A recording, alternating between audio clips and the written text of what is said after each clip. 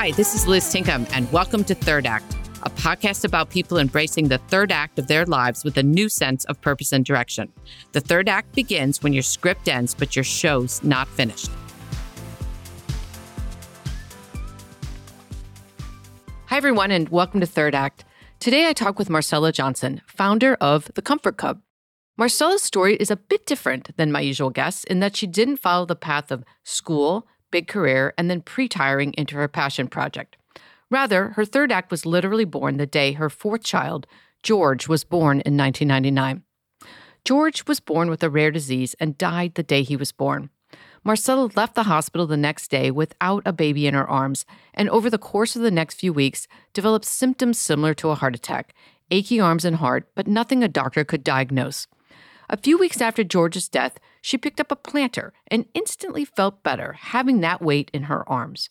She went on to learn that moms all over the world were substituting weighted objects to ease the ache created by lack of a baby. With this insight, she created a teddy bear, now known as the Comfort Cub, which she began to distribute to hospice centers and hospitals throughout her hometown of San Diego. Today, the Comfort Cub is a nonprofit organization that donates thousands of Comfort Cubs to moms all over, as well as to anyone seeking the therapeutic comfort.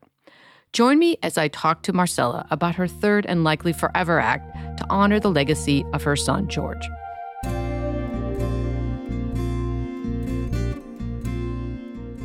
Marcella, hello, and welcome to Third Act. Where do I find you today?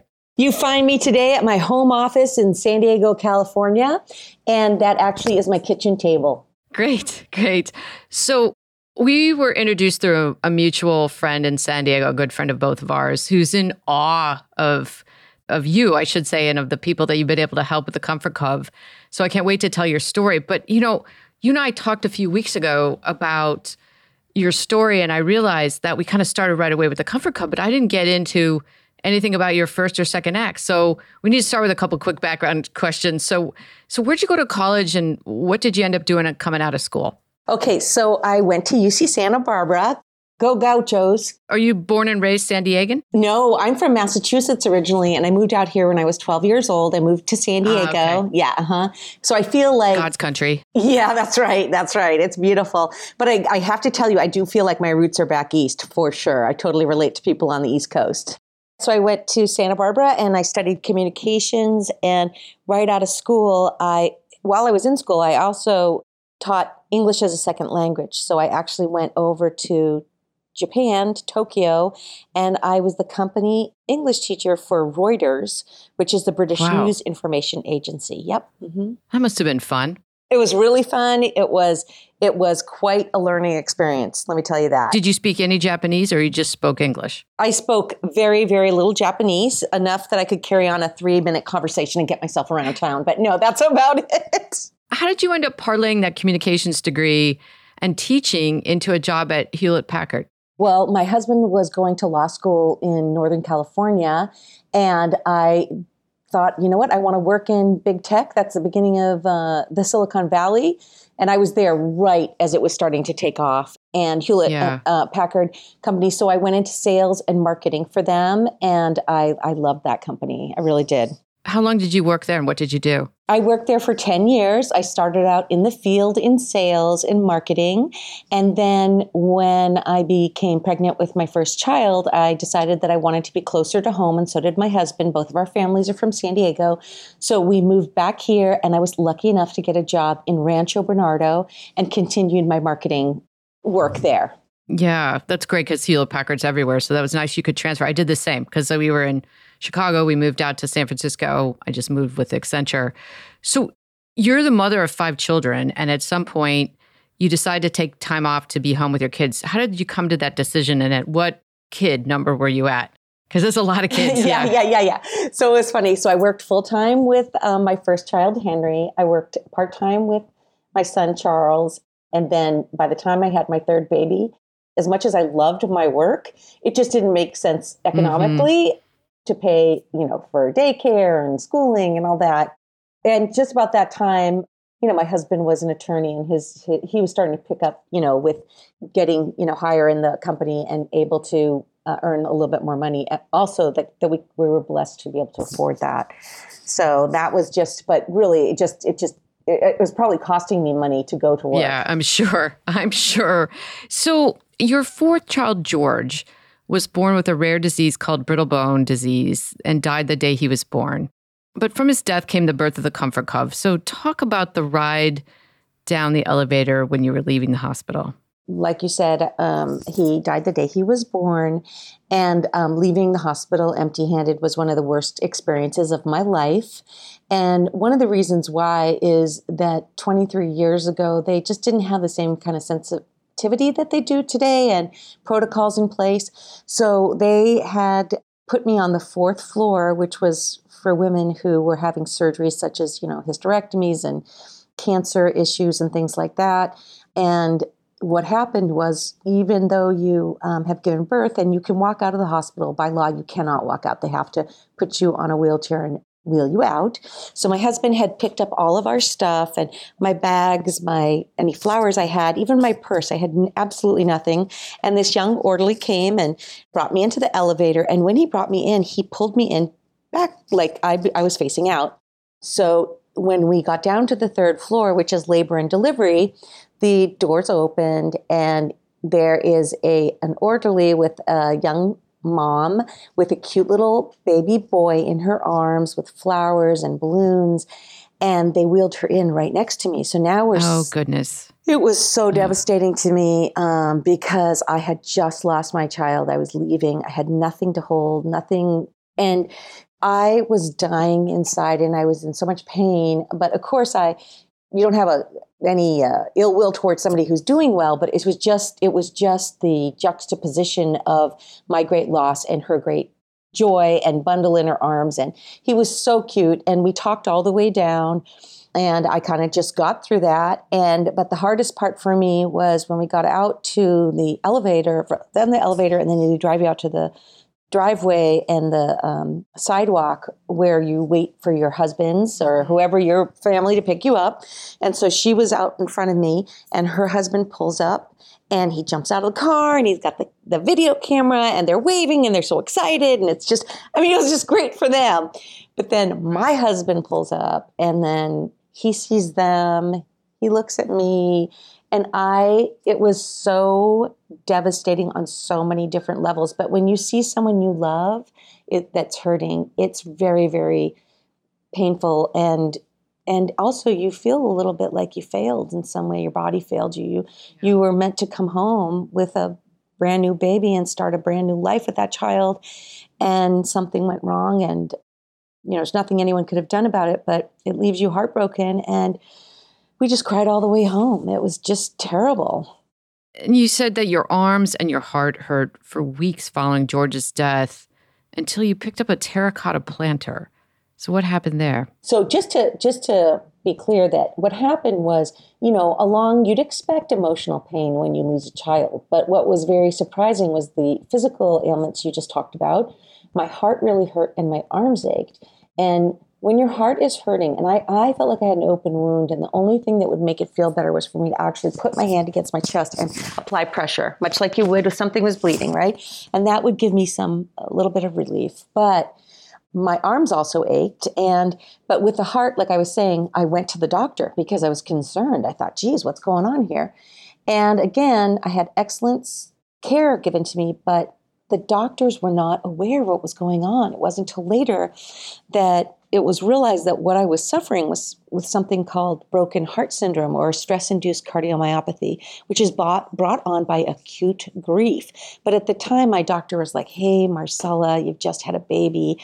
You're going to feel all kinds of strange things. And my milk was coming in and my hormones were all over the place. So I just left his office thinking, okay, this is all in my head. Not only have I just lost my baby, but I have a lost mind. But all these years later, I realized that it really was something physically that was happening to me. But it was really hard to deal with, and it was painful. I just wanted to tell you, too, that the Takotsubo syndrome is in the news a lot now. But the point that I want to make is that that aching in my arms, moms in the loss community understand this, and we call it empty arm syndrome. And Takotsubo syndrome has only gotten a clinical diagnosis in the last 6 or 7 years. And this empty arm syndrome has no diagnosis at all. But just because it hasn't been given a clinical diagnosis doesn't mean it's something that doesn't exist. And so this empty arm syndrome can happen to any mother. I don't know if it happens to men too. It possibly could. I've just only focused on women. But this is what is happening. Your body is literally aching to hold your child. Until you put something in your arms, that aching will not go away. So I just want to make sure that your listeners knew about broken heart syndrome, but also this empty arm syndrome. We can put links to both of those in our show notes as well.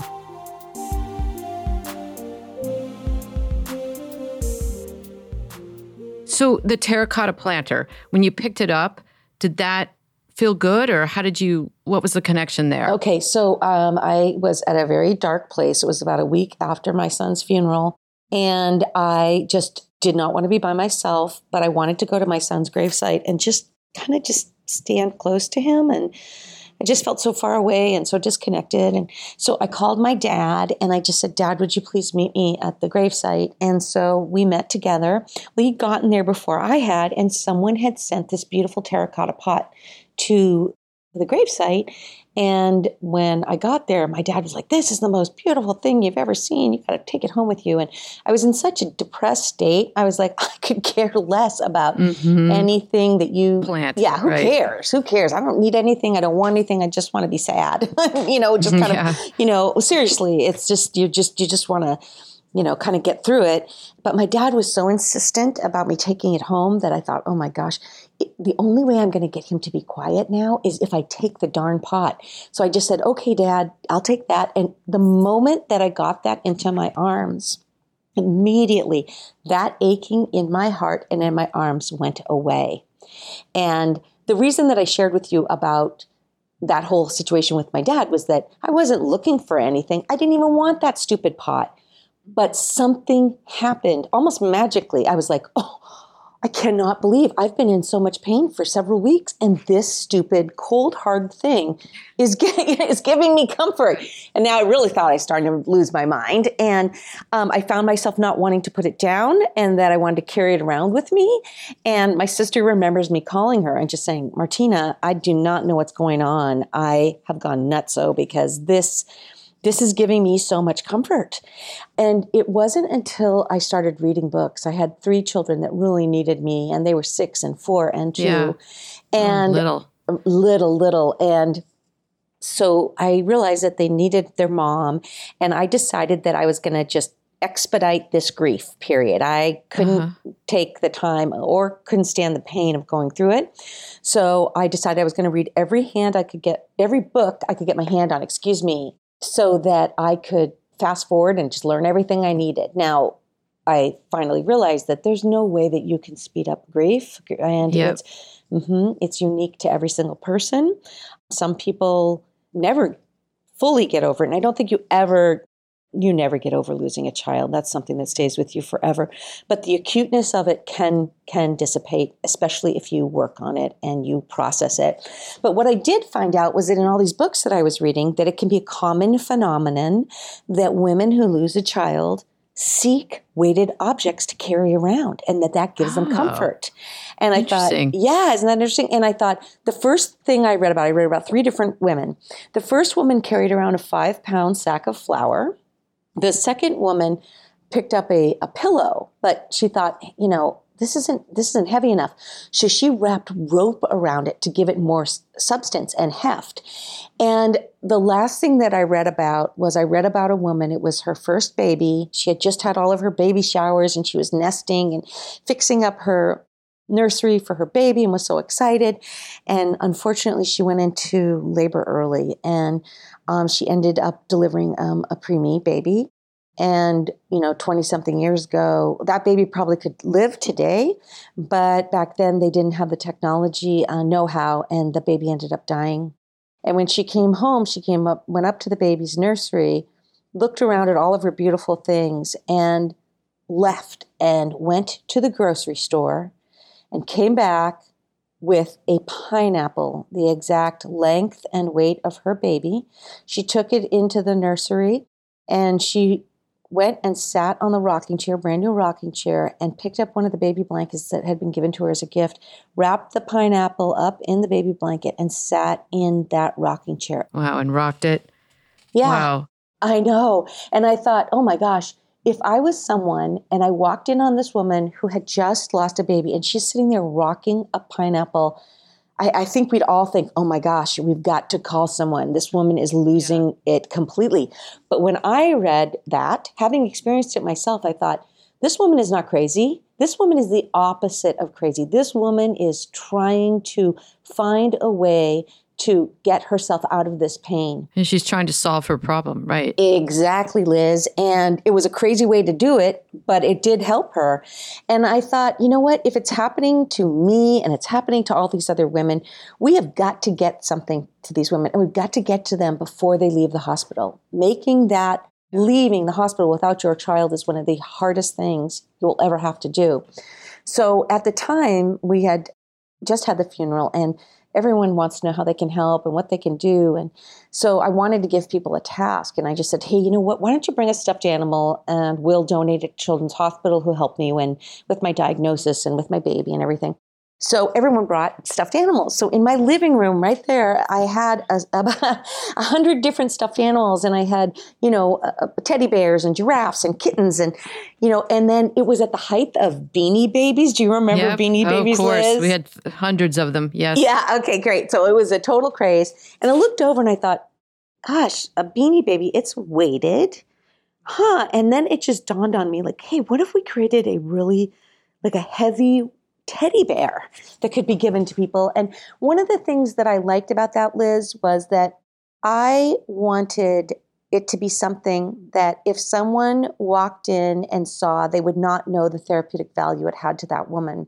So if she wanted to take that teddy bear and wrap it in a baby blanket that she had intended for her child, and while she was alone in her house and she wanted to rock it or sing to it or whatever she needed to do, that nobody else would know, that would be a private thing. And it's not uncommon for a grown woman to have, a teddy bear, right? I mean, we all have them. And so anyhow, that's where I got the idea. I just felt inspired at that moment. And I thought, I just really did feel inspired to try to make a difference and try to make that teddy bear for other women that would unfortunately suffer like I did.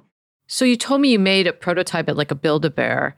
And then you started trying to take them out to, was it originally to hospitals or hospice, or where did you start? Yeah, well, I started at hospice, and this was a precursor to Build-A-Bear Workshop. And I went over there, and like I said, Beanie Babies were kind of a craze. So when I went in and I talked to it was a guy actually, a manager, a really nice kid. He said, I made a Beanie Baby type bear for my grandma. And so what I did was I filled it with split peas. I think that if you did that and we got a normal size bear, why don't you come after work and we'll work on this together. And I was just like, oh my gosh, thank you so much. And so I went to the grocery store and I bought every single split pea that ever existed. To make for different weights, right? Yeah, for different weights. And he and I kind of tinkered with it. And my son weighed 6 pounds, 5 ounces. But when I filled the teddy bear with 6 pounds, 5 ounces of split peas, it has an illusion to it. And it felt like it weighed about 13 pounds. And that's because it's just bulky. Yeah. And it was unsupported weight. So you know how heavy that is when something doesn't have any give to it. So it just felt really awkward. And then we made one and it was too small. It felt too light. And then we came to a weight that we felt like you were holding about 7 or 8 pounds, which is the average weight of a baby now. And it just felt really good in our arms. And the way we made it too, with stuffing and everything, the bottom was very heavy, and it felt just like when you're holding a baby, you know how their little bottoms kind of rest on your arm? Yeah, their butts have some weight, right? Yeah. So it kind of mimicked that. So I used to make them by hand, and so I made the first prototype. It was kind of a nappy bear. It wasn't really soft or anything, but it had that heft, and I put a purple ribbon on it because I thought I can't afford to make bears for girls and bears for boys. One would be pink, one would be blue. So I thought, you know what? If you combine pink, which is red, and blue together, you get purple. And that's a gender neutral color. I thought, I made one with a purple bow. And then I wrote a letter to the moms that would be receiving this cub and just letting them know that they're not alone. And I called them, I said, "Dear fellow mom," and I wrote the letter to them to let them know that some people, when they lose a child, especially if it's their first child, they wonder, am I a mother or not? So I wanted to let them know that they are a mother. And then I just said, I hope it will bring a little bit of comfort to your arms. And I know that no gift can be given or nothing can be said or a gift given that could take away the deep pain you might be feeling. But here's just a little something from one mother to the next. And how many did you make to start? Oh, gosh. I started off with just like a half a dozen. Got it. Okay. And then I went to the hospitals and said, where I delivered, and I said, I made this. What do you think? And the social worker there said, oh my gosh, I think this is great. Can you make 6 more of them? And I was like, okay. And then I brought them to hospice and they said the same thing. Can you make 6 more or a dozen more? I can't remember. But it got so much that I had to enlist my girlfriends. And so we would make assembly lines and we'd fill them with split peas and then we'd stuff them and then I'd handwrite each note and we put the bows on. And it just got bigger and bigger as time went on and people really responded to it. But not initially, I was going to tell you. And this is not long after George has passed away. Isn't that true? I came up with the idea a week after his funeral, so shortly after he had passed. But it took me a while to kind of figure things out. And I, quite frankly, picked myself up off the floor. I was in such a devastated state, but I really wanted to do something. And it was the most horrible thing that happened in my life. And I thought, if I could just make that road and that burden a little lighter for one other person, that would mean so much to me because I'm just one person. I was actually met with a lot of resistance at first. Yeah, you said to me that people kind of thought you were a little bit wacky. So talk about that. And I was a little afraid too because nothing like this existed, 23 years ago. Really and didn't. People didn't recognize it as a real problem either, right? Kind of still all in your head. Yep. And there was also that, especially from more male doctors than female doctors. I don't know what that's all about, but I think that there's something about a woman's heart after giving birth or a woman's heart in general, much more compassionate. I think, that's not true of everybody, but there's a lot of that. But a lot of male doctors was what I got a lot of resistance from was like, okay, is there any research behind this? And just like I was saying about that whole, that whole thing about. Show me the Lancet study of, exactly. 5,000 patients, right? And it's like, no, I don't have data for you, but I can tell you I'm in support groups and this is happening to so many women and I'm reading about this. And it's like, that's just not good enough. And then the other thing is that there was a fear on my part too, that a woman had just had the most significant loss in her life and you're trying to give her a teddy bear. Are you trying to replace this baby? What are you doing? Yeah. And I'd get that. And I would get that response. And I was like, well, no. And all these years later, I have a very different response to that. Well, first of all, when the Comfort Cub came out, it was then copied the world over. And it proved itself, right? Just by the fact that so many women wanted something to hold before they left the hospital. And so it has been now flourished all over the place. And any kind of like loss, there's a lot of different walks to raise money for different infant loss things. And I just read somewhere that they were saying, okay, so we show up for the walks and we all have our bears and we have our pictures. And I was thinking, oh my gosh, they have their bears. That started with George. Even though other people have copied it, it started with George. My point now is that when I speak all these years later, and also what I felt but didn't have enough confidence to say is, listen, I'm a mother who lost a child myself. And of course, I know this is not a replacement for their baby. And the other thing that I grew confident in is the fact that there is a mutual respect. I don't care what your background is. I don't care what your race is. I don't care what your orientation or anything is. There is a bond between two mothers who have lost a child. I can imagine. Right. And so the fact that this came from a mother who has experienced this is not from a company or, just somebody who's trying to sell something. This is from the pain of another mother. And even if they weren't interested, I think that they would respect that another woman was trying to help another woman. And that's proven to be the case, that it is very well received. And the number one thing that we hear from people is that it made them know they were not alone. Because when this happens to you, you feel so isolated and it's so much pain. You can't imagine that anyone would know what that's like. You and your husband, Matt, have funded the Comfort, or at least initially funded Comfort Cub for many years in honor of George. And I love how you guys thought about it. So tell us a little bit about your initial funding approach. Okay, well, and I know you're a mom too. So I know, I was going to say, every parent will relate to this story. Okay, right. Yeah. I think, you know about how terrible that ride home was with my husband and I just said, Matt, I don't want any woman to ever have to leave the hospital empty-handed the way we did. And so I just said, we have 3 other kids. They are so expensive. And as you know, as a parent, and so what if we did a little George fund? What if we put the money that we would put aside for like diapers and formula and onesies, and as they grow, their sneakers and toys and bikes and school education, and we use that money to create the Cub and to distribute the Cub. And he, of course, was on board with that. And so that's what we did. We had a little George fund, and that's the money that we used. And we self-funded the program for 10 years. And when we started, the internet was not a household item, for sure.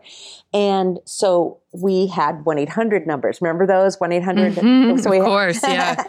So we had a little hotline that if anyone in the United States, because I got a little bit of press about what I was doing and such, and it did go nationally. So we actually had people from across the United States and Canada reach out to us saying that they had lost a child and could they please get a Cub too? And the answer was yes, of course.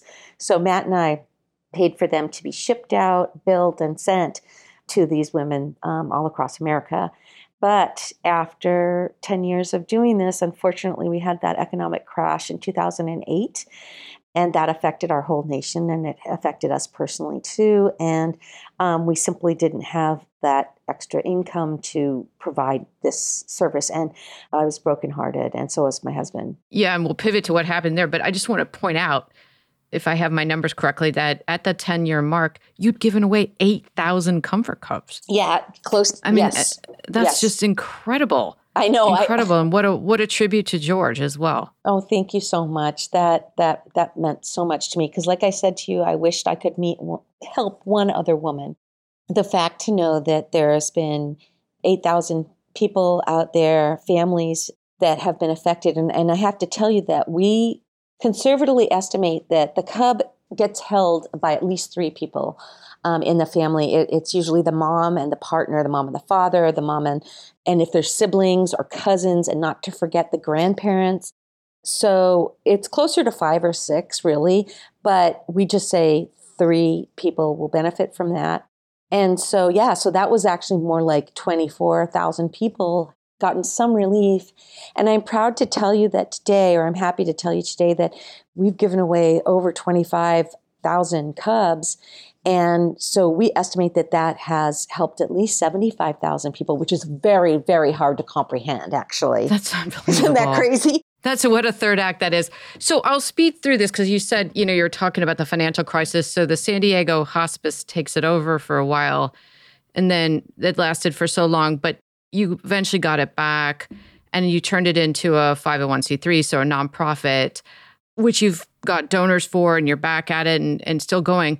So, but you were telling me too that there's multiple people are using the Comfort Cubs for other things, not just for grieving after a child's loss. What else have they been using them for? Okay, so when we first started, as you know, for parents who lose a child, but one of the first meetings that I ever had in San Diego, I was speaking to all the hospitals and explaining the Comfort Cub and handing them out. And I had a woman in the back raise her hand, and she said, "Hi, I have an idea for your Cubs, but the baby doesn't die." And I thought, well, gosh, what do you mean? And she said, "I'm with Catholic Charities, and we help moms give their babies up for adoption." I would not have thought of that because I was so focused on this great need with moms. But I was like, you're absolutely right. And just from there, it kind of grew. And then NICU nurses said, we also have an application where the child's not going to die. But we found out that it is very trauma-filled for a parent whose baby is sick and has to stay in the NICU. 99% of those babies get better and go home, right? But the fact that those families, those mothers and husbands have to leave the hospital without their child. Yeah, go home and sleep and go back. I have friends who've had that happen. It's really hard. Yeah, well, there's studies that have just come out that show that you actually can get PTSD from that. So if you could hold the Comfort Cub while you're missing your child, while you're at home in bed at night, it really does make a difference. And then that fills that void, and then you go back and you're with your baby. But then, so for the loss of, miscarriage, sudden infant death, loss of a spouse, loss of a family member, also organ donor families. And also lately we've been having people who contact us for the loss of a pet. A lot more people, especially young people, are holding off on having children, and they will get a pet together. And when that pet dies, it's a trauma for them, for sure. So then we have 3 programs now. We have a loss program, we have a trauma relief program, and then we have life-changing events. So in trauma, that would be like foster children, victims of post-traumatic stress, children who have been abused, children who have been neglected, victims of natural disasters, emergencies. Unfortunately, mass shootings, we've been involved with that. And then life-changing events like those that are, giving up a child for adoption, children that have special needs, family deployment, patients with dementia, anyone who's suffering a loss of any kind. We all can relate to loss in one way or another. The weighted comfort of the cub has that comforting impact on everybody. So you talked about it at the beginning that eventually you find out that what you were experiencing after George's death has a name for it, the stress-induced cardiomyopathy or broken heart syndrome. How was that discovery made? And did you feel vindicated finally? Like, yes, I'm not crazy. Absolutely. And you know what? I give talks today, and you know how we've branched out. Well, I talk to a lot of different people, and I just was out talking to a group of trauma intervention volunteers, and almost every time I speak, I have somebody in the audience come up to me afterwards and say, you know what? When my mom died, I got this really bad pain, or, when this happened, and I just thought I was going crazy. Thank you for telling me this is a real thing. So yeah, it's called Takotsubo syndrome. It was discovered in Japan in the 90s. And it was when a group of women, and these were middle-aged women, were coming into these Japanese doctors and saying, with all the signs of a heart attack, their hearts were in pain, the palpitations, they couldn't get a full breath, and then they'd do an X-ray or whatever, or a CT or something, and then they'd find out that they couldn't necessarily find heart disease or anything. But what they found out with all these women had in common was that they had just all experienced the death of their lifetime mate. These are people that have been married for 45, 50, 60, 75 years. And it's that acute grief. And so what they saw too on the scan was that the left ventricle, which is the part that's most in charge of pumping your blood, it enlarges. And this can be dangerous. And it enlarges and it causes a stunning of your heart. But because you don't have heart disease, your heart continues to beat. But that's why there's pain that is left, because your heart just experienced something physical. You're heartbroken. Your heart, absolutely heartbroken, yeah. And so anyhow, when they looked at this, the left ventricle, and it took on a shape of an object that the Japanese people are very familiar with. And you know how they like sushi and eating fish and all that stuff. Well, they love octopus. And octopus's name in Japanese is tako. Subo is bowl, or trap. And so when they looked at this, the shape of the heart stretched into something that looked like an octopus trap. So I say this because it would be as though an American doctor was looking at the shape of a heart, and let's just say it took on the shape of a guitar, because that's a very distinct shape. Well, they looked at it and they said, oh, that looks like a octopus trap. So we're going to call it octopus trap syndrome. That's what they call it. It's Takotsubo syndrome. I don't think I'd know an octopus trap if it bit me on the head. So yeah, exactly. But I hear what you're saying because it's in Japan, right? Yeah. And it's just the thing is that what it has a very large, very, very small opening and a very large area. So they put a piece of fish in the back of the pot. The octopus goes in head first, eats his little thing, and then when he comes out, his tentacles are all over, and he can't get himself back out, and that's how he's trapped. Yeah.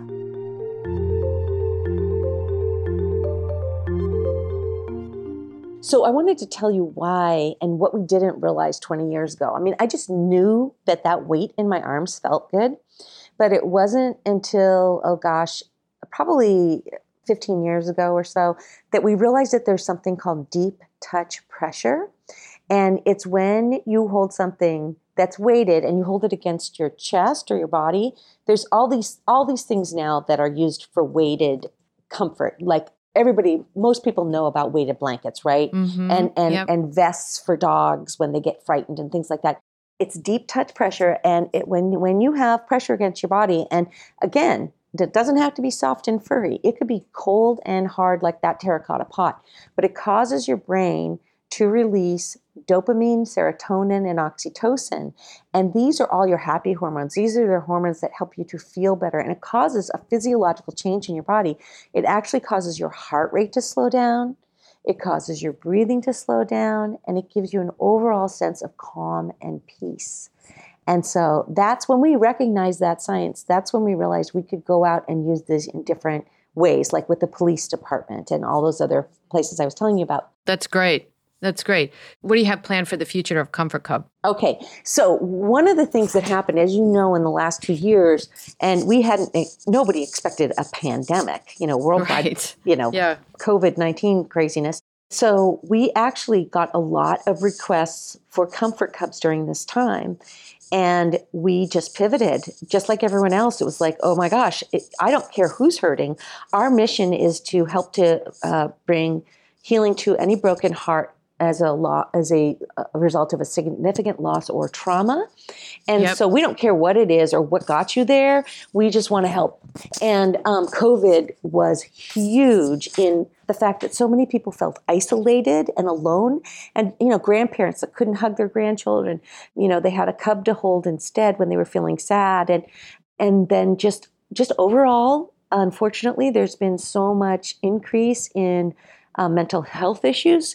So when you ask me about the future of the Comfort Cub, we will always help mothers who lose a child. We will always help people who are in pain. But right now we have recognized that there is a huge need for mental health issues, and particularly with our children, with younger people, those kids that have not been able to go to school for the last couple of years. And the rate of depression and anxiety and, unfortunately, suicide rate has grown way up. 60%. And to us, that's devastating and terrible. And so now we've started to work with the counselors in the San Diego school systems and at different school systems throughout America to reach those kids. So I'm very proud about that, and I'm very happy that we're going to continue to do working in the mental health area. That's fantastic. So I almost titled this podcast, I'm Not Done Yet, because I feel like I'm not done yet. So what aren't you done with yet? Okay, so what I'm not done with yet is I am not done with trying to bring people a little bit of comfort in this hurting world. And I'm not done trying to find more people to help either.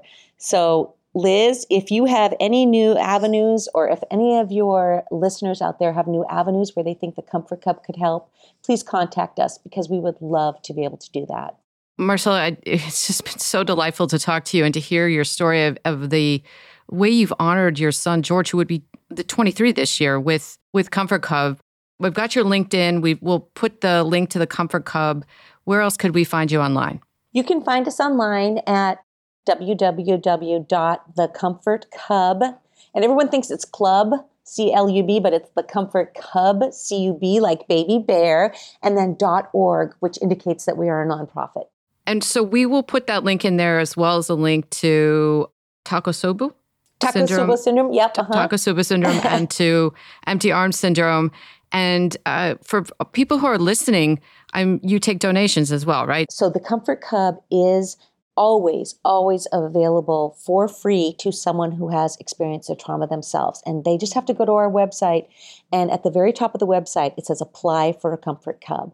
I just wanted people to be aware, though, that if you know someone who's hurting, we do sell the Cubs also, basically for our cost to everyone and to hospitals. And with just that little tiny bit of profit that we make, we just turn it right back into getting Comfort Cubs out for free to people. So 25,000 bears given away for free, right? Right. And without a charge, and more to come. And as you mentioned, mental health with kids right now is such a huge thing. So thank you so much for being on the show and for all the great work you're doing. Oh, Liz, thank you. I enjoyed this very much. Thank you. Thanks for joining me today to listen to the Third Act podcast. You can find show notes, guest bios, and more at thirdactpodcast.com. If you enjoyed our show today, please subscribe and write a review on your favorite podcast platform. I'm your host, Liz Tinkham. I'll be back next week with another guest who's found new meaning and fulfillment in the third act of their life.